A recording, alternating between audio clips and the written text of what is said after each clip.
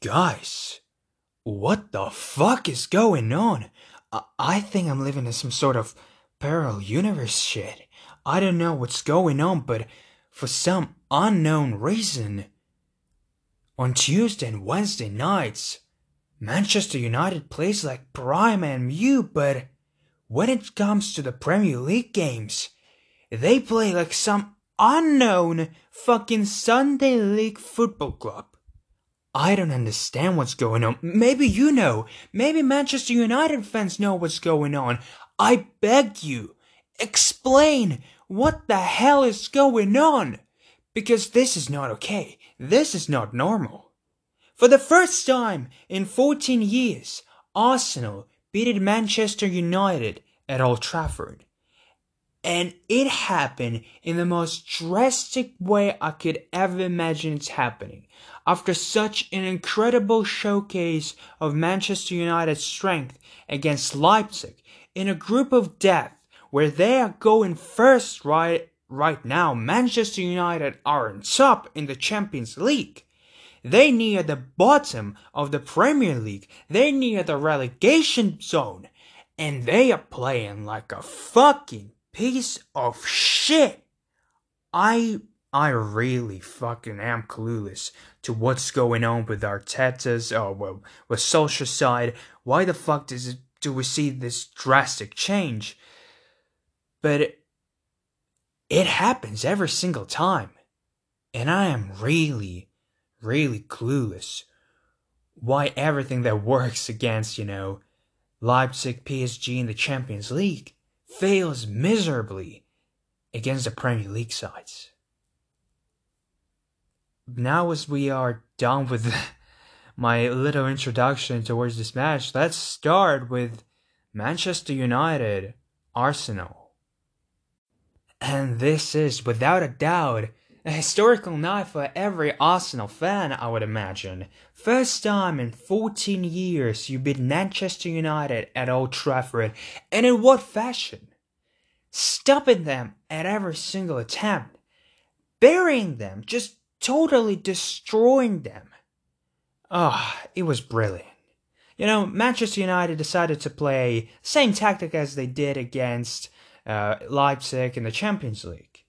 And it made sense, because they were playing 4-3-1-2, where you have two strikers, but in reality it's one, and Pogba with some sort of creative position, again, in theory.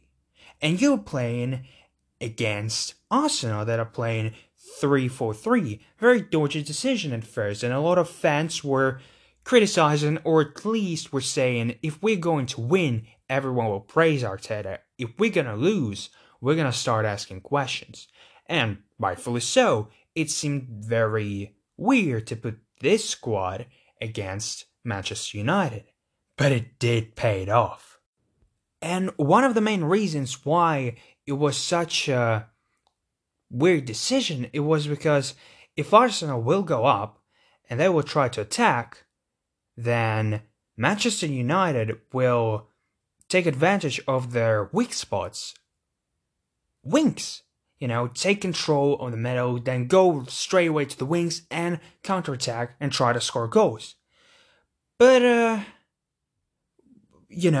once again with Pogba, Rashford, who's incredible in the Champions League, scoring hat-tricks against Leipzig, and Greenwood, incredible youngster with such great potential, it should have been an easy task, right? Take control of the wings and try to go for counterattack, for some fast attacks and score, but no. Arsenal didn't allow MU to go on their own third at all. They allowed them to do sideways passes, maybe a little bit of a backwards passes, but trying to go further, nah. Stay the fuck out of our line. That's what they did.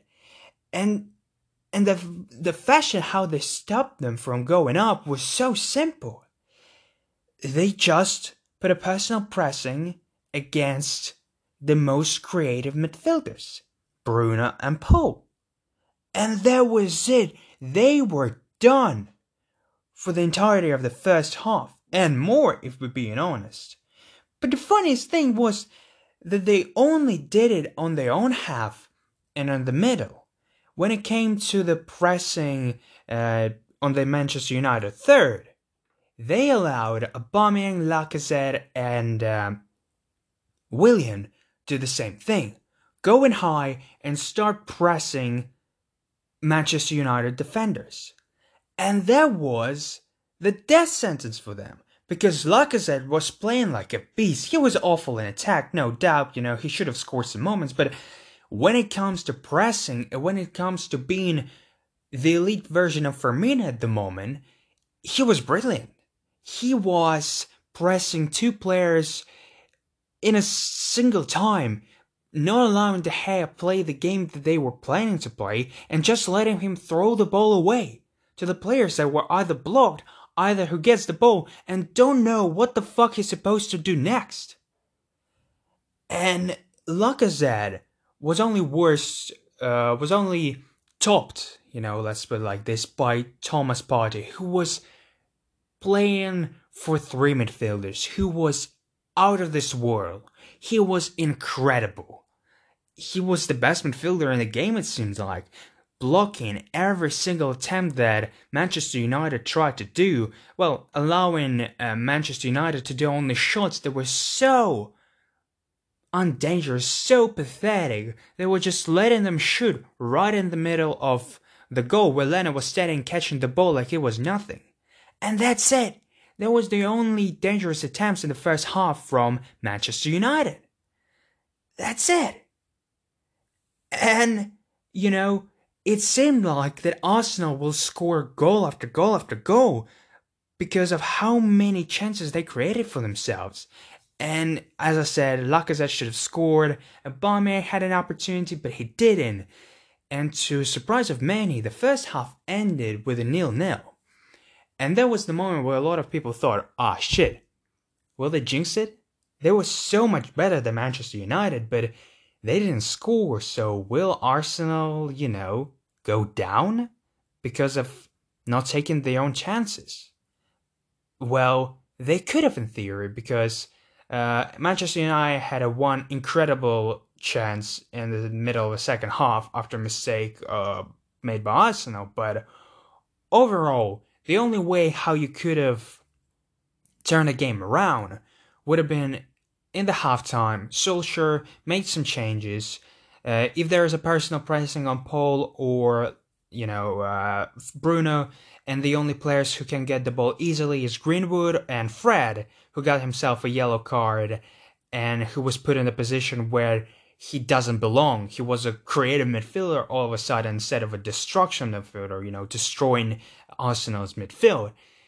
Maybe you would, try and sell Paul to swap position with Greenwood, or some shit like this. But no, that's not what he did. Okay, maybe you make some changes. And he did it. So instead of Fred, who got a yellow card, you would put, somebody who is not a defensive midfielder, but who's a creative midfielder, who would be able to get the ball and create something with it, even under pressing, right?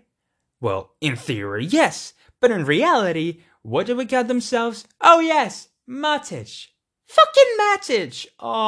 Another defensive midfielder who was doubtably even worse than fucking Fred. This was pathetic. And overall, all of his substitutions that came in the second half were horrendous. Subbing Greenwood, I'm pretty sure, for Cavani. That was a very dumb decision, because now you have Rashford and Cavani running in the same spot because Cavani was doing the same work as Rashford did. He was playing a striker as well, with no other option than to go one way. And you know what? Rashford was doing the same thing. He was doing the same thing. He was going the same fucking places that Cavani did. And the third, and the nail in the coffin for Solskjaer in this match, was subbing Bruno Fernandes for Van de Beek. Why? Why are you letting Pogba play? Pogba plays well when the whole Manchester United plays well. He brings this creativity. He brings this something fresh into this dead squad. Only and I assume only, when Manchester United plays well overall. Now he played like a fucking piece of shit, going up, going down, not opening, was always pressed by Arsenal players, and when he wasn't pressed, he was doing some nonsensical garbage like passing to the fucking Arsenal players. He was horrendous, but instead of subbing him off, you sub in Bruno, who was pressed also by Arsenal midfield and Arsenal players, but who created some chances for Manchester United and who tried to create something, who actually get himself some fouls that allowed some set pieces for Manchester United. But no, why the fuck would we need Bruno Fernandes, creative midfielder? No. Let's bring Van de Beek, who barely played for Manchester United. A lot of fans and previous players of Manchester United, and not only, question this transfer because if you do not need him, why the fuck are you buying him? And I'm pretty sure when he was standing all alone with a ball or without a ball, surrounded by Arsenal midfield, he thought to himself, why the fuck did I choose Manchester United to join instead of Real Madrid, who was knocking on the door previous summer, instead of other clubs who were knocking at the door also as Manchester United? But now he's stuck here and he barely plays, and when he plays he sees this fucking nonsense. It was laughable. And the decision to keep Pogba on the field play a very dirty joke on Manchester United. Because he got himself another stupid penalty. Like, I'm pretty sure it's the second penalty that he got to Manchester United. Very stupid one. Some Manchester United fans will debate and say it's not a penalty, but yeah, it's a little bit dodgy one. But overall, it is a penalty and you cannot change the decision made by referee. Plus, it was an outrageous, out of this world decision that you would say, how the fuck did you actually do this? How the fuck did you claim a penalty here? Because he had a reason to give a penalty here.